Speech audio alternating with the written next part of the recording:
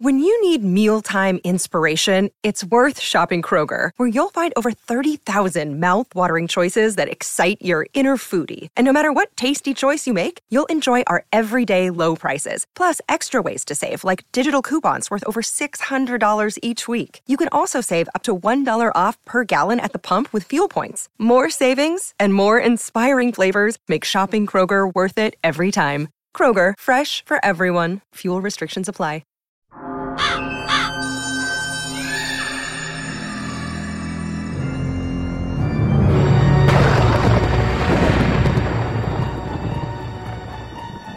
Welcome to Fright School. Are you ready? Class is in session.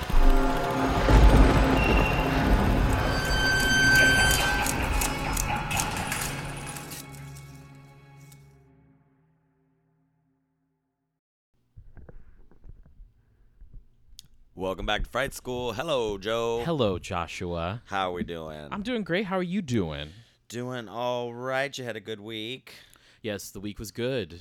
Yes. The week was good. Did you have trivia? You host trivia, right? I host it, yes. In addition to my day job, I host, my fun side job is I host a trivia night, which is great because this year, the night that I host, which is Wednesday night usually, this year Halloween is on a Wednesday. Oh, that's exciting. And it's going to be trivia fun. All Halloween horror? Yes. Last year, I wrote the Halloween horror trivia game for when it was done on that Wednesday or whatever day it was last year.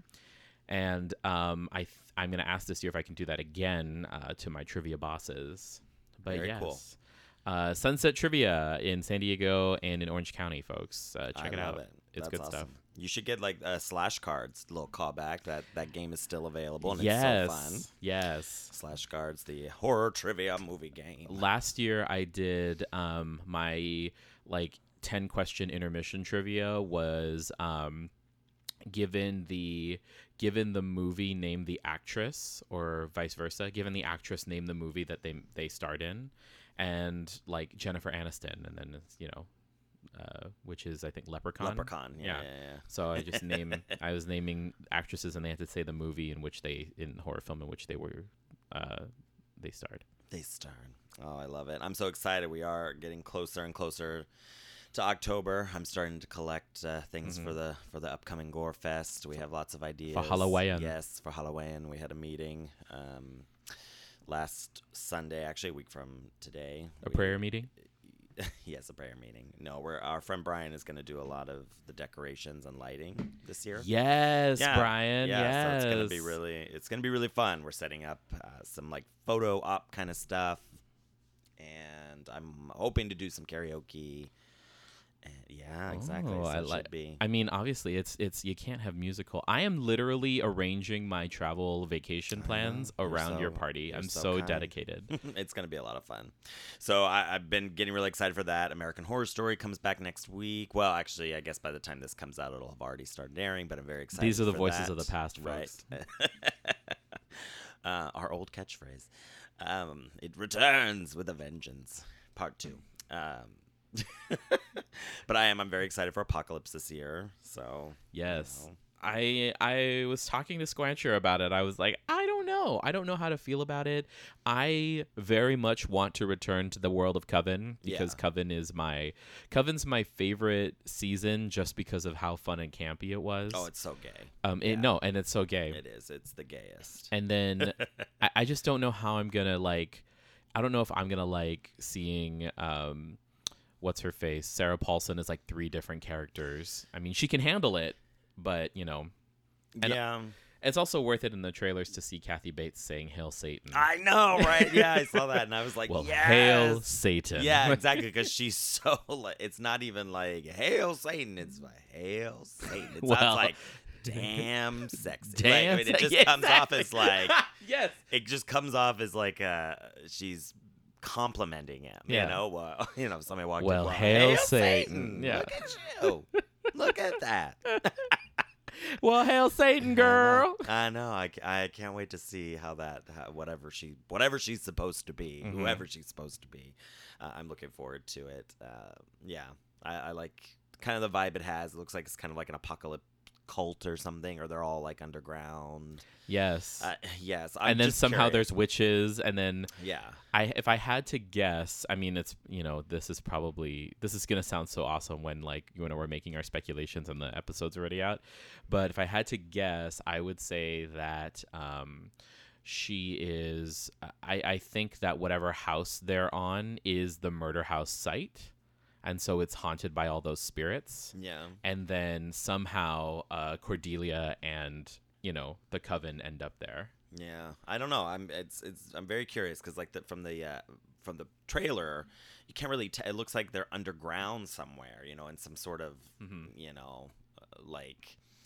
it kind of reminds me of, there's always when there's a cult that's trying to raise up Satan, they always have some kind of bunker somewhere, exactly. or some kind of lair. It's, it's that kind of, it had that kind of vibe. So either way, I'm very excited for it to start, and I look forward to recapping it each week with you. Yes. As we go. As we head in. What else has been going on? Anything else? Anything exciting? No, that's pretty much it. No, we're getting into the exciting holiday season. We're gonna hit it, yes. get October going and all the fun horror stuff, and then we gotta have dinner with family. Then we have to start all the family holidays, so it's the last hurrah. Exactly. This is the last bit before we get into the bit of family. Before you have to deal with family. I'm not going home this year though, so all the family matters. Yeah, family matters. My mother's coming here actually in October, so we're gonna have her visit. We're just gonna get it all in then, and then I'll see her again sometime in a couple more years. Yes. Alrighty. Well, I was trying to look for some good horror news, but again, I mean, until by the time this airs, everything will be old. I'm looking forward to the new Halloween. They did show, there's more trailers. Oh yeah, that trailer looks so intense and insane, and they really gave Jamie Lee a lot to do. They gave her the same haircut though, which is great. And yeah, because she's just been spending 40 years training to kill Michael. Exactly. She's like, I want him to get out. I want him to. Yeah. Why? So I can kill him. Yes. Who is it? Judy Greer? Is Judy Greer the daughter? I think it's Judy Greer. Is that her last name? I know who she is. Yeah, I've seen her, and I love that. Yeah, so I'm just hysterical casting. I was just wow. I love that Judy Greer is playing all of the incidental family members to everyone. Because she's the mother of the kids in Jurassic World. Oh, really? Yeah, I haven't seen that. And then she's also the mother of Ant-Man's daughter in the Ant-Man Marvel universe. Yeah, she plays all these incidental characters on the periphery. Which is great because she's capable of doing more, but she's pretty great at that. Oh no, she's fantastic. I love her. I though will forever love her as Fern Mayo in Jawbreaker. I don't think you've not seen Jawbreaker either. Surprises no one. Well, but it's not really a horror film. I mean, it's kind of like a campy Heathers, Clueless. I've seen Clueless. I've not seen Heathers. Well, not Clueless. I mean, it's Clueless with murder. I guess because it's like that. They're all popular girls, and they accidentally kill their friend. Because with a jawbreaker. Yeah, with a jawbreaker. It's her birthday or whatever. They, and then they are trying, the whole movie's about them trying to cover it up. And it's Rose McGowan, yeah, right? Rose McGowan. I wanted to say Tatum from Scream. Even it's though Tatum I do know Scream, her real name. Yes, Rose McGowan.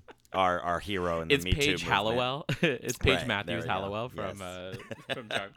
But yeah, so it's pretty funny, and so Judy Greer's character is the witness, but she's this frumpy, nerdy girl who they transform. They give her a makeover, of course. Of course, and she becomes super popular, and she lords it over them, and ends up becoming the real villain. Right. It's they have that sort of story, but we'll have to watch it. Marilyn Manson pops up in a cameo because he was dating Rose McGowan at the time. Yeah, and who else? Who's the other? Rebecca Gayheart? Is that Rebecca? Marcia Gay Harding? No. Okay. No. Rebecca De Mornay? No. Oh, I like her though too. In The Hand That Rocks the Cradle. Rebecca, what did I just say? Rebecca Gayheart. Yeah, Who's Rebecca Gayheart? I think you'll know her if you see her. Yeah, her. Rebecca Gayheart. Oh, her. Yeah, exactly. This is such a great visual medium. The exactly. podcast. Podcasting is such a visual medium. Shout out to Las Culturistas. That's so funny. But yeah. So they were. Oh, and Julie, Benz from Dexter is also in it. Okay. Yeah, so it's got lots of your favorite, my favorite ladies queens. My favorite that queens. were in shows you did see that weren't horror related. But yes, Judy Greer. What were we talking about? Halloween. Yes. Yeah. We got off. Yeah. Yeah. She's Halloween. like wearing the Looking forward to same outfit, the same hair. I know, it's the whole look. It's great because I guess it's picking up 40 years after the original sequel. So it's like Halloween 1 and 2, and now this is 40 years later. So they're ignoring like everything else. I guess including Halloween H2O, clearly. Apparently. The other 20 years later one. Yeah. Halloween H2O, Halloween, all the other like sequels and stuff, and yeah. I mean, well, there's nothing. It'll be interesting to like revisit Halloween and then see the sequel. Oh yeah, no, I'm excited. I definitely want to like before I go to see it, watch the first two and then move in. Yeah, which really I anticipate they're expecting people to do. Yeah, actually, that's what they should do is have like a special like screening and show the original Halloween. Oh, I'm sure. And Halloween 2, and then this. That would be really fun because they did that with the Saw films for a while, where you could go and watch like the first few and then see the new one, and it was a little unrelenting, but a lot of fun. I think they did that with They've done it with a couple other films. Like Alamo does that. Yeah. Anyways, what were you saying? I was gonna say, any other horror news? No, not that I can find right now. I mean, a lot of new stuff's coming out. I want to see that new movie, The Nun. The Nun. Yeah, I'm hoping it's the new one in the Conjuring series, which is like fast becoming one of the like most like financially successful horror franchises in modern time, because they have like both the Conjuring movies, the Annabelle movie, now The Nun, and there's something else I think I'm forgetting. That's part of it. Yeah. Oh, Annabelle 2. Doesn't that have a sequel? I don't know. Anyways, this is a lot. And then The Nun. Yeah, now The Nun, which looks really good. I like a creepy nun. It kind of takes me back to like Nightmare on Elm Street. You know, they have some creepy nuns in those movies. Apparently, nunsploitation is a genre of film. Yeah, nunsploitation. There's one like Hellseeker or... there's a really creepy like nun movie where it's like... See, I'm all about Sister Act. Yeah, I know. Well... No accounting for taste. Which is a nice, maybe kind of a nice segue into our topic, because Grandpa is Father Maurice in Sister Act 2. Right, in Sister Act 2. Yeah, so we are discussing today's 1987 classic cult vampire movie, The Lost Boys, which I'm a big fan of. I don't even know how many times I've seen it. I don't even remember seeing it for the first time. It was just always there. Like so many things. Like so many things in your life were always there. In the background. I cannot wait to meet your mother and be like, you are the... You. Right. Because, you didn't meet her the last time she was here. No, I did not. I did not have the distinct pleasure of meeting the woman who gave you birth. Well, you will this time. Hopefully, if you're not out, running around. Running down various men. Well, is that what you're doing? No, that's not what I do. Just out there. I'm just out there. I'm just out there hoeing, Joshua. Hoeing. Yes. I love it. Wow, this took a turn. Yeah. Anyway, so back to it. So yeah, we are discussing The Lost Boys today. Fantastic vampire movie, in my opinion. What did you think, Joe? Because you've never seen it before. Never seen it before. Is this another one where maybe you'd seen clips of it? No, I am not familiar with Lost Boys. You weren't familiar with it at all. Okay. Which is very rare for something like this kind of culturally significant. I think the only thing I know about Lost Boys is the poster. Right. You see the posters everywhere. See it on T-shirts. I used to have a really cool T-shirt that had like all of them on it. I also didn't realize like that there were so many names, because they don't look like themselves in the poster. So it's like so many names. You got the Coreys. Well, because they were all young. I mean, it's 31 years old now. You got the Coreys. You got fucking Jamie Gertz, who was like big in the 80s with all of her stuff going on. Yeah. All her fabulous hair and flowy outfits in this movie. Shout out to Star. It's like Star and Edward Herman, my man, Richard Gilmore himself. I know. And a Diane Wiest. Yes. Oh, yeah, it's some good stuff. I guess my overall like take on the film was, it is a fun 80s film. I can see why people like it so much. It's definitely I think it still holds up. Just as like a completely fun piece of cinema.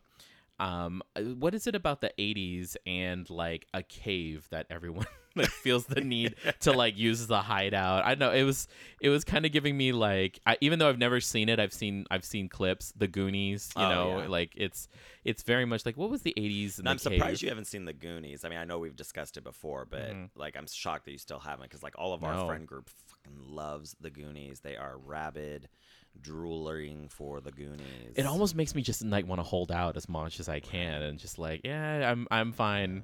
It's I didn't grow like, I mean, I remember being on TV, but I never really watched it like from beginning to end until I was with like, our friend Marcella, who will be on the show soon. Yes, yay Marcella. We have more guests coming.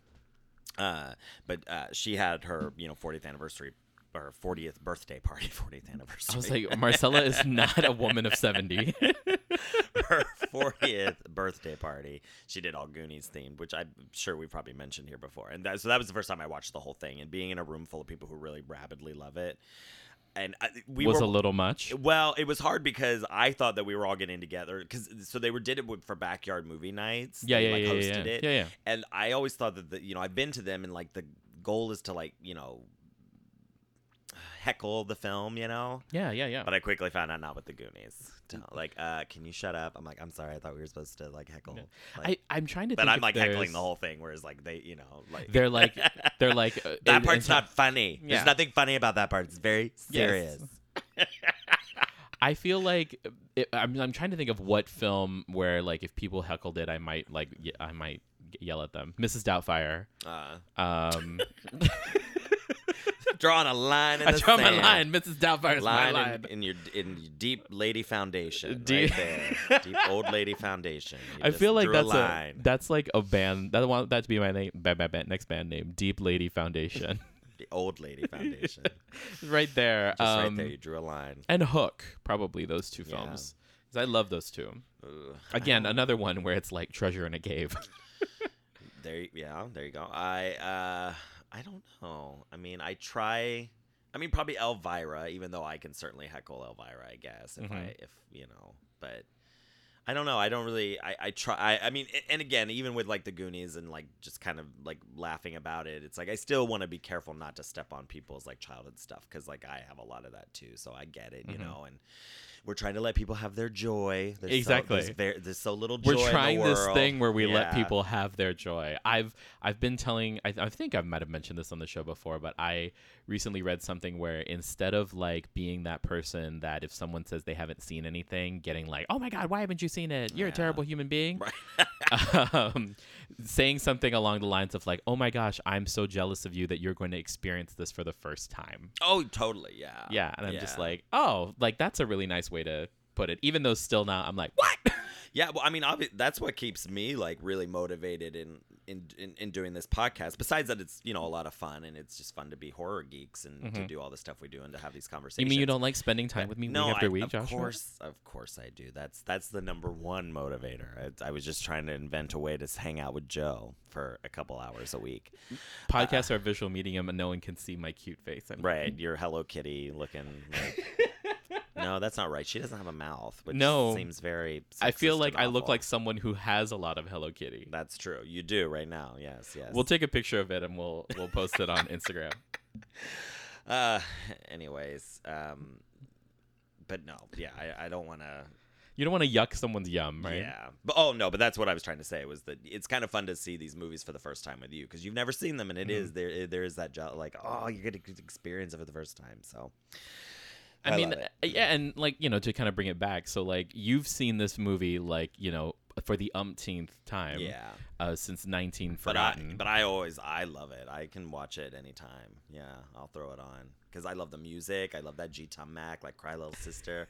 Love that song. Love a child choir singing, Thou shalt not fall, whatever. Whatever is being sung in the background. It's wonderful. You know, I like how the song builds throughout the movie. They use like little pieces of it. I like that until they finally fuck. Yeah, exactly. And then it's the full song when Star and Michael consummate the vampiric love.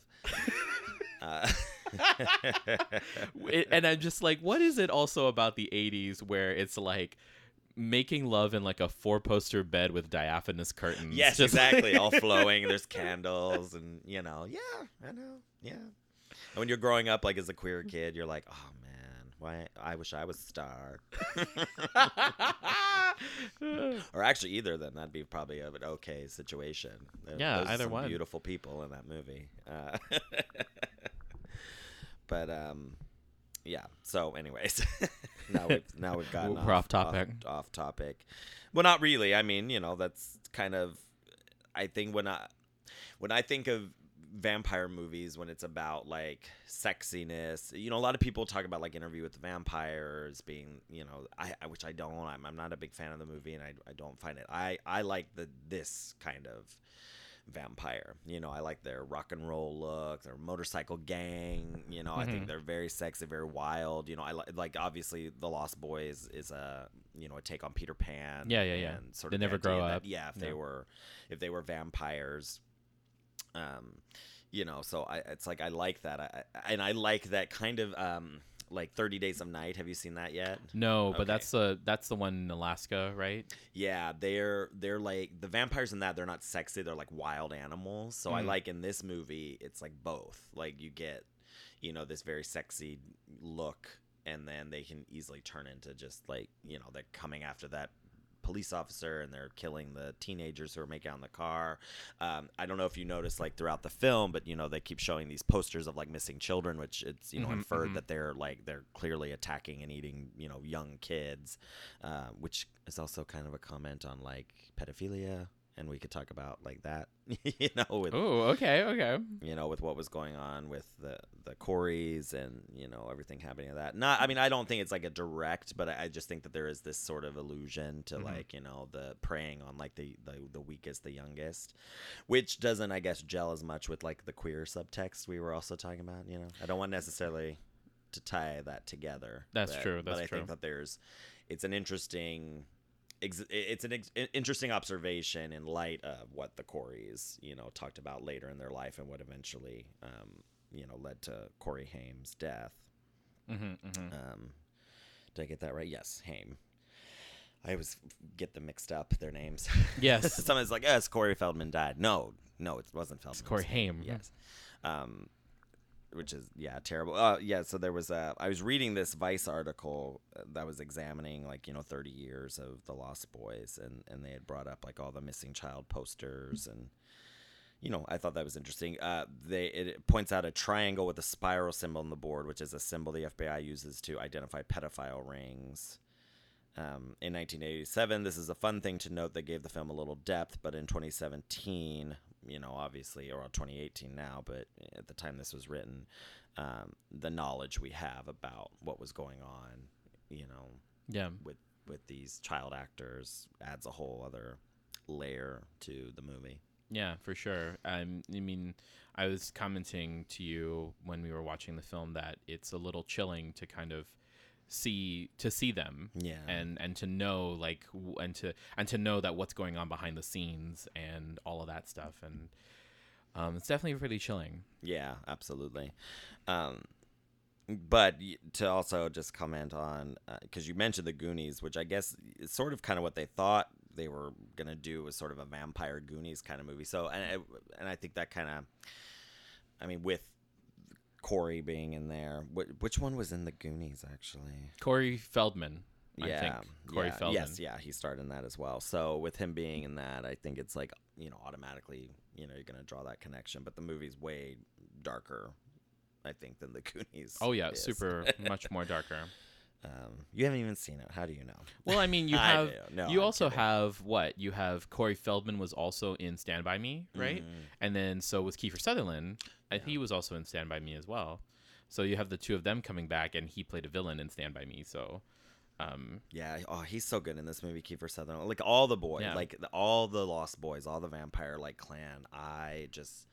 they're like all style icons. You know, like so much of the way like I dress is very influenced. It's very Lost Boys. It's very influenced by the guys in this movie. Can we talk about the kind of like queerness of it? Yeah, so again, you know, just to reiterate what Joshua was saying, like, you know, we're not trying to tie the whole pedophilia thing into this kind of inherent queerness of the film. Yeah, but I just wanted to bring it up because in light of everything that happened, but there is like the film just seems so inherently queer.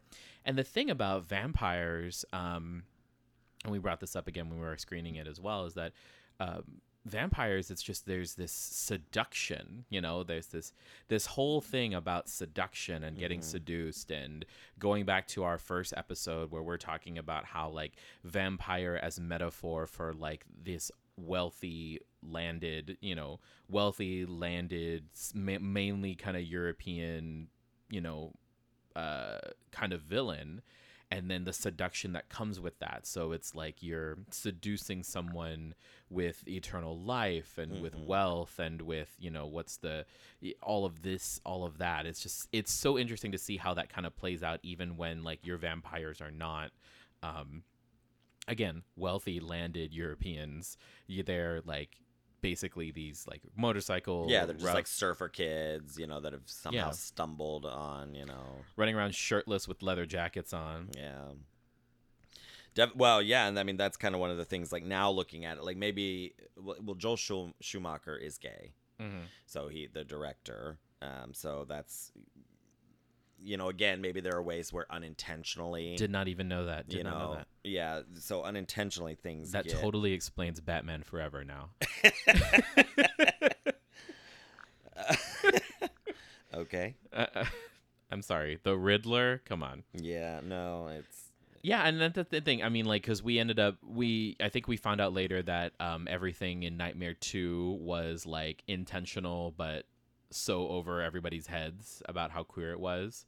And then now in this particular one, you see that there is an inherent queerness because it's males seducing males, you know, and they all are drinking from David's fluid. David's you know, they're exchanging fluids. At least as far as they know, it's you know, he's the head vampire, at least for most of the film till the reveal. Yes, absolutely. Though also the way they look and dress is very 80s, like sadomasochism, like BDSM, like gay bars, you know, long leather trench coats and jackets, and you know there was this whole like coming out of the 70s machismo, Tom of Finland. They all look like that in a way. Yeah, like that they, you know, they're coming from that, you know, idea. Now, of course, again, like I said, we're applying this, you know, when I was growing up, I mean, I always found the film very queer just because I was attracted to a lot of the stars in it. So I was just trying. So again, you're trying to put like I was saying earlier with like Star. It's like, oh, what if the whole movie was remade and it was like that queer with a queer character. We're inserting ourselves in it. We're being meaning makers. Yeah. So it's like I don't know how much of, you know, how much is intentional. I mean, Schumacher has commented, you know, in the past that he puts, you know, there is sometimes intentional coding. Yeah. You know, and so like with Sam's character, you know, Corey Haim's character, there's some things that can be coded as queer. The way he dresses, he's very flamboyant, loud, prints. He has the sexy poster of Rob Lowe on his closet door, but he also has a poster of Molly Ringwald, but she wasn't really like a sex pinup. You know, it's just kind of interesting. But I think there's one of the John Hughes movies where she's friends with like a queer coded character, which made her kind of a hero for a lot of gay people. So it's interesting. Yes, Ducky. Yeah, there you go. Is that 16? No, I don't know. I think that is 16 Candles. Okay. But anyway, so you know, there's this. No, it's Pretty in Pink. Okay, it's Pretty in Pink. Whatever. Well, there you go, Pretty in Pink. But she's kind of coded that way. You know, I think of her as Claire. You know, in The Breakfast Club, like I probably would have been friends with Claire. Like she looks like she would have had like a gay friend. You wouldn't have been friends with Ali Sheedy's character? No, I would have been friends with both. Okay. I would have been. You would have bridged the gap. I would have probably been like Ali Sheedy's character, except with not the dandruff issue. Yeah. But I operated in a very strange way in high school, so it's still like I could be kind of a lot of different things. Well, I definitely was nerd. I was nerdo. Right. Yeah. I was not sporto. I was very, wore a lot of black and was kind of a weirdo, but I was also out, and so it kind of attracted a strange group of friends. So anyway, so you have that sort of coding of Sam, and we can read him sort of as a queer character because of just the hints around his room.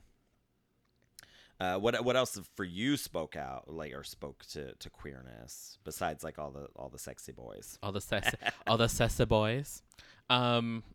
So Edward Herrmann is great because he ends up as spoiler alert, the movie's over 30 years old. But spoiler alert, you have Edward Herrmann coming out and being at the end you realize that he is the head vampire. Mm-hmm. And him has always been like a little. I've always thought of him as a little flouncy affected, just because of how kind of, I mean, I also know him as Richard Gilmore, so he's just this very kind of patrician, gentleman.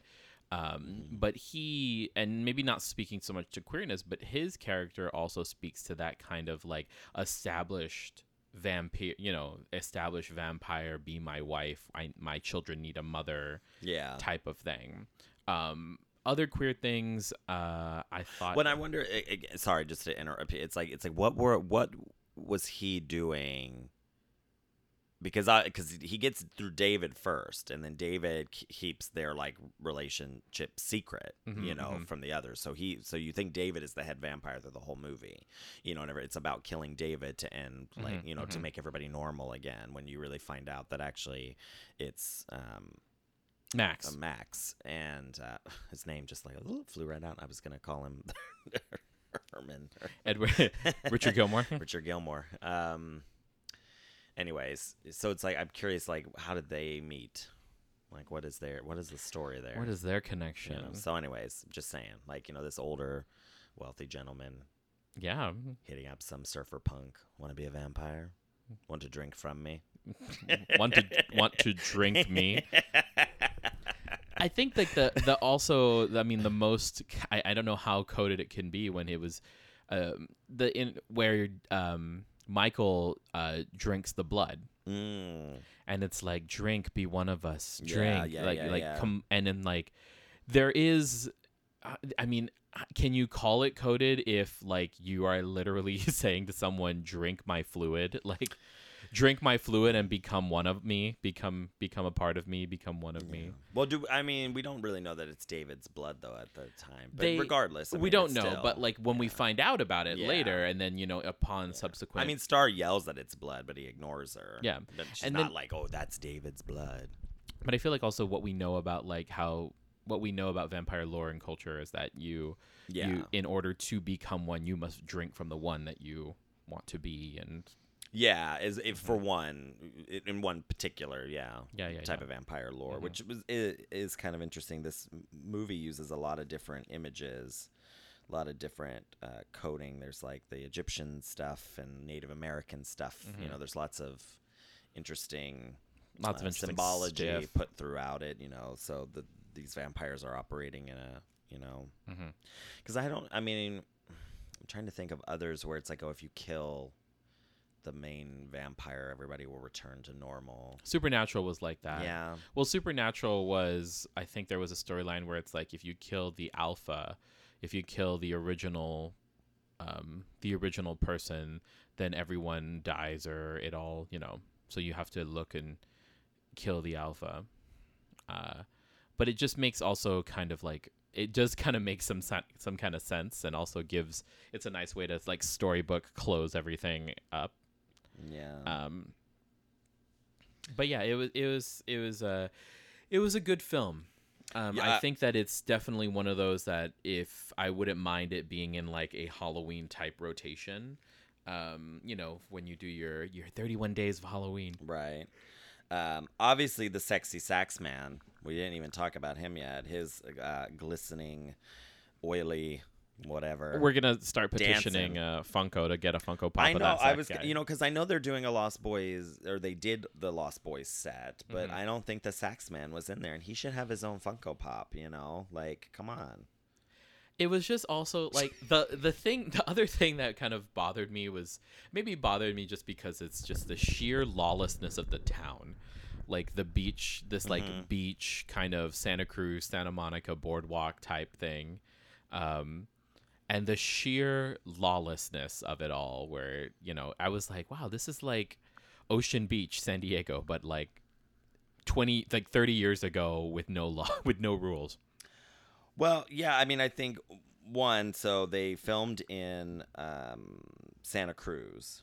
Of course. Yeah, and although they asked them to change the name because Santa Cruz at the time, had a reputation for being the murder capital of the world, which the fictional Santa Carla that they're living in. Santa Carla.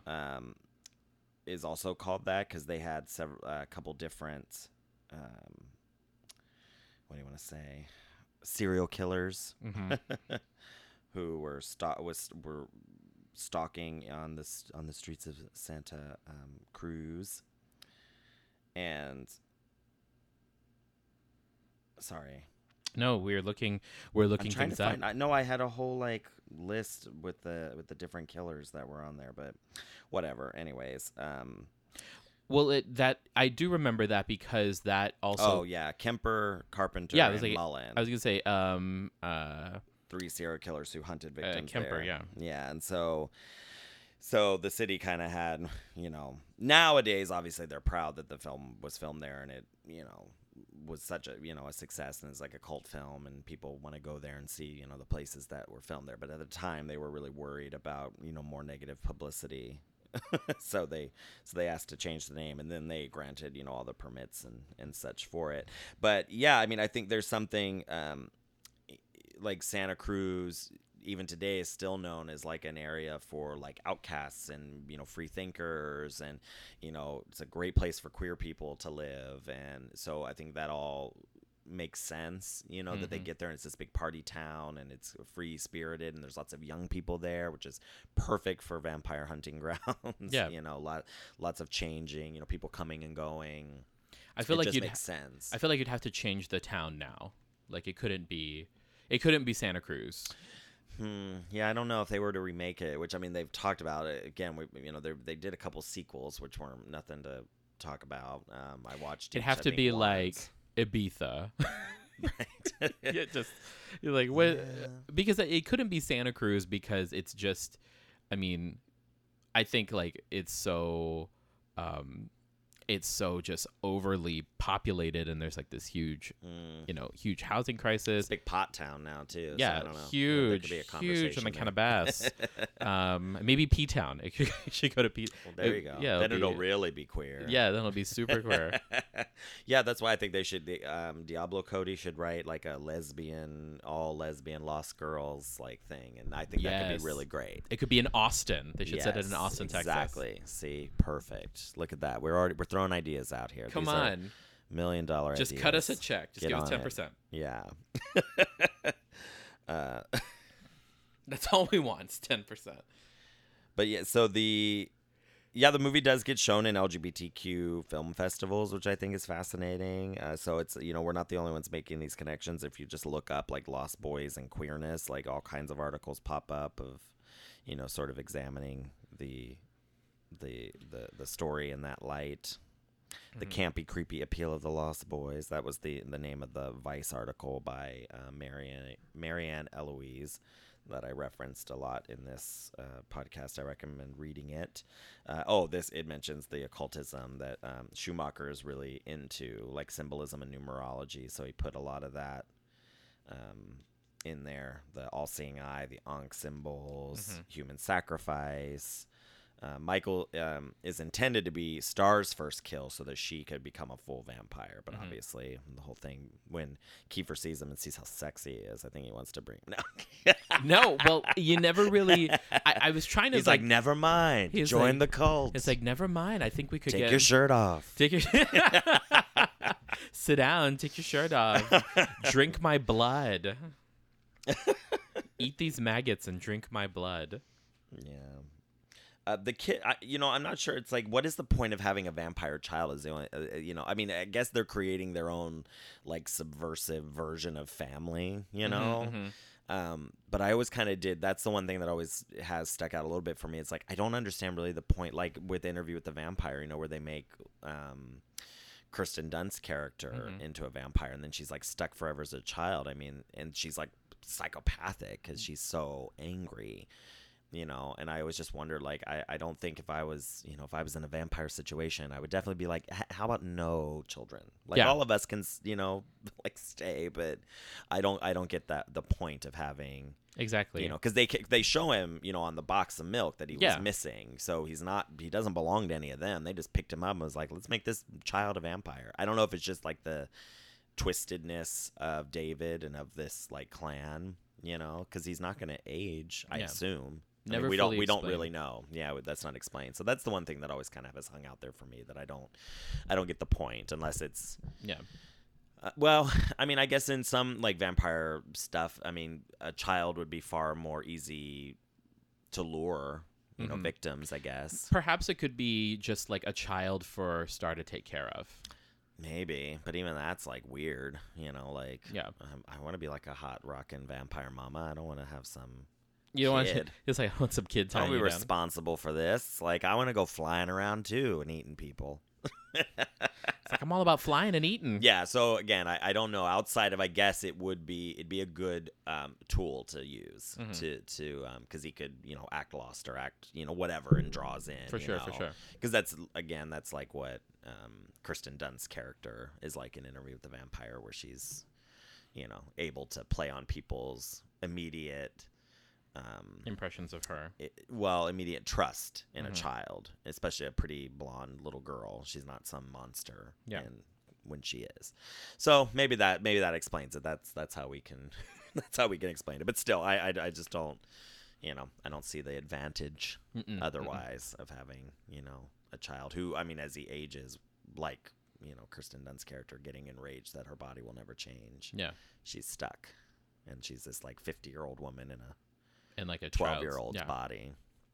Yeah, so I don't know. Just saying, that's a problem waiting to happen. What do you think would be a good age to be turned? Like a good physical age? Like 25, I think would be. Yeah, I'd say between 23 and 25, you know. I wouldn't want to be like now, like the condition I'm in now. I don't think I'd want to become a vampire, you know. I don't want to be stuck like, what's his name, Eddie in True Blood. Did you ever watch True Blood? Yeah, I watched it with you. Oh, that's right. So they have Which one's Eddie? The older guy that they are like siphoning blood from to sell, and then they end up killing him. But he's like older, and he's like, I led a sedentary lifestyle because they're like, why aren't you sexy? Like, I thought all vampires were sexy. And it's like, no, we look like what we look like when we, you know, died. Like, I was a sedentary lifestyle. Yeah, that's it. Yeah. So I don't know if I'd want to be turned now, you know. But you look fine. I mean, are you fishing for a compliment? Because you look no. No, but I think because Queen, you are looking good. 10 years ago, I think it would have been better. Like, 24, 25, I think is a prime. 10 years ago, when you were at the height of your twink powers, exactly. Just like, you know, my Dionysian look, that would have been far better. You know. Let's just. That's the title of Ep right there. Right. Dionysian look. Yeah. No, I mean, you know. Your Dionysian look, my Micronesian look. Yeah, exactly. I love it. You know, but no, I had like, you know, got that Jim Morrison sexiness. You want that if you're gonna be a, you know, exactly. You gotta get that lost nice boy vampire like, pout going on. Oh, this has gone way off the tracks. Off the rails. But otherwise, yeah. I mean, I remember watching this movie a lot as a kid, and like Jason Patric, totally. That's who I wanted to look like growing up, you know. And he's a good blend of like Jim Morrison and just that kind of aesthetic, just a really pretty man, I think is, know, still an attractive look. He's beautiful in that movie, along with the other long dark-haired guy and Kiefer Sutherland. I mean, he's sexy. I mean, he looks vicious and mean and a little too much mullet in this film for me. That's true. I like the Bill and Ted guy. Yes. Alex Winter. Yes. His like poofy like popcorn. His like permed mullet. Yeah, and then the back is all curly and long, and then when he's hanging upside down, and it looks like ramen noodles or something like hanging behind his head. I'm like, that is a choice. That's a choice. That's a strong and choice. You will have that hair for eternity. Right, exactly. Yeah. No, I definitely would. I'd want like my hair, or again the guy, the other long haired dark. I can't remember what his name is. Longed haired. Yeah, because they all have names like Paul and Marco. But I don't remember who's who. Very like generic like. Cis male name. Yeah, maybe it's Billy Worth. I don't know. Is it Dwayne? I don't know. Who cares? It's Paul, Dwayne, Marco, Laddie's the little boy. I just love they named the little boy Laddie. Brooke McCarter, though, sadly, who played Paul, the other long-haired blonde without the terrible perm, the one that was not in Bill and Ted's Excellent Adventure. Yes, the other one. He died a couple years ago from alpha-1 antitrypsin deficiency, AAT. It's a genetic liver disorder. Oh, no. Yeah, very, very sad. He was 52, so R.I.P. to him. He was very fun. I think he's the one that gets pushed into the bathtub of garlic and holy water. Garlic and holy water. Holy water. I like how you say that. Holy water. Holy water, praise thy name. No, sorry, that's a hymn. That was something. That was a hymnal. Anyway, so it's a fun vampire movie. It's a great 80s movie in general. Yeah, good fun soundtrack. Lots of beautiful people in it. Lots of people you recognize. That's a good time.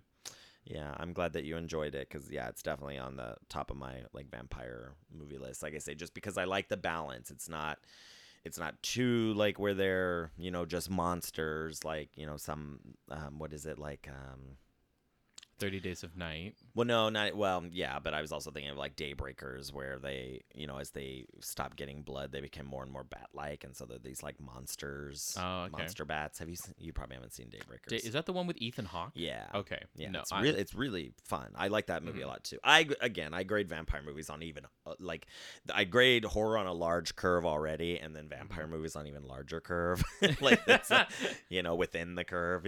So I really enjoy Daybreakers. It's you got curves going on, curves and curves. But I like the balance of that, and it's not too frou-frou, she pretty that Interview or Bram Stoker's Dracula, which we're gonna watch for our upcoming anniversary episode of Fright School.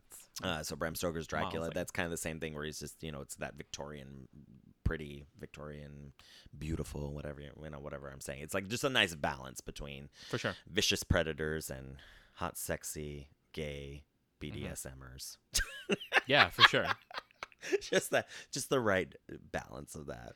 Yes. Anyways, well, it's where that Venn diagram intersects. Yeah, Lost Boys. Absolutely. So we recommend that you find it, people, if you haven't seen The Lost Boys, and watch it, and and whether you watch it, with your loved ones or it's a great family film. It's a great family film, or as maybe Joshua did, alone, pants around your ankles with a bottle of Jergens.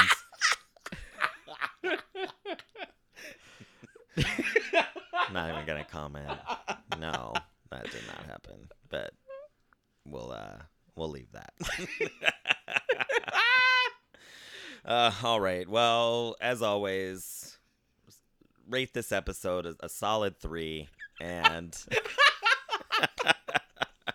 and follow us on the Twitter and the Instagram. We're always posting stuff, and we love you all. Thank you, Joe. Have a good night, Joe. Good night, Joshua.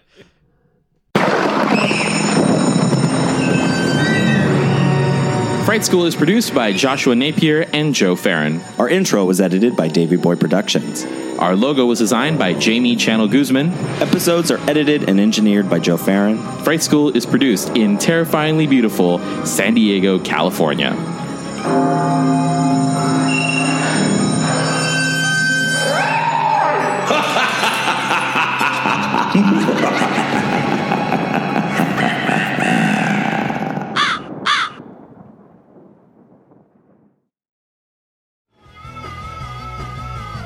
You're listening to the Geekscape Network.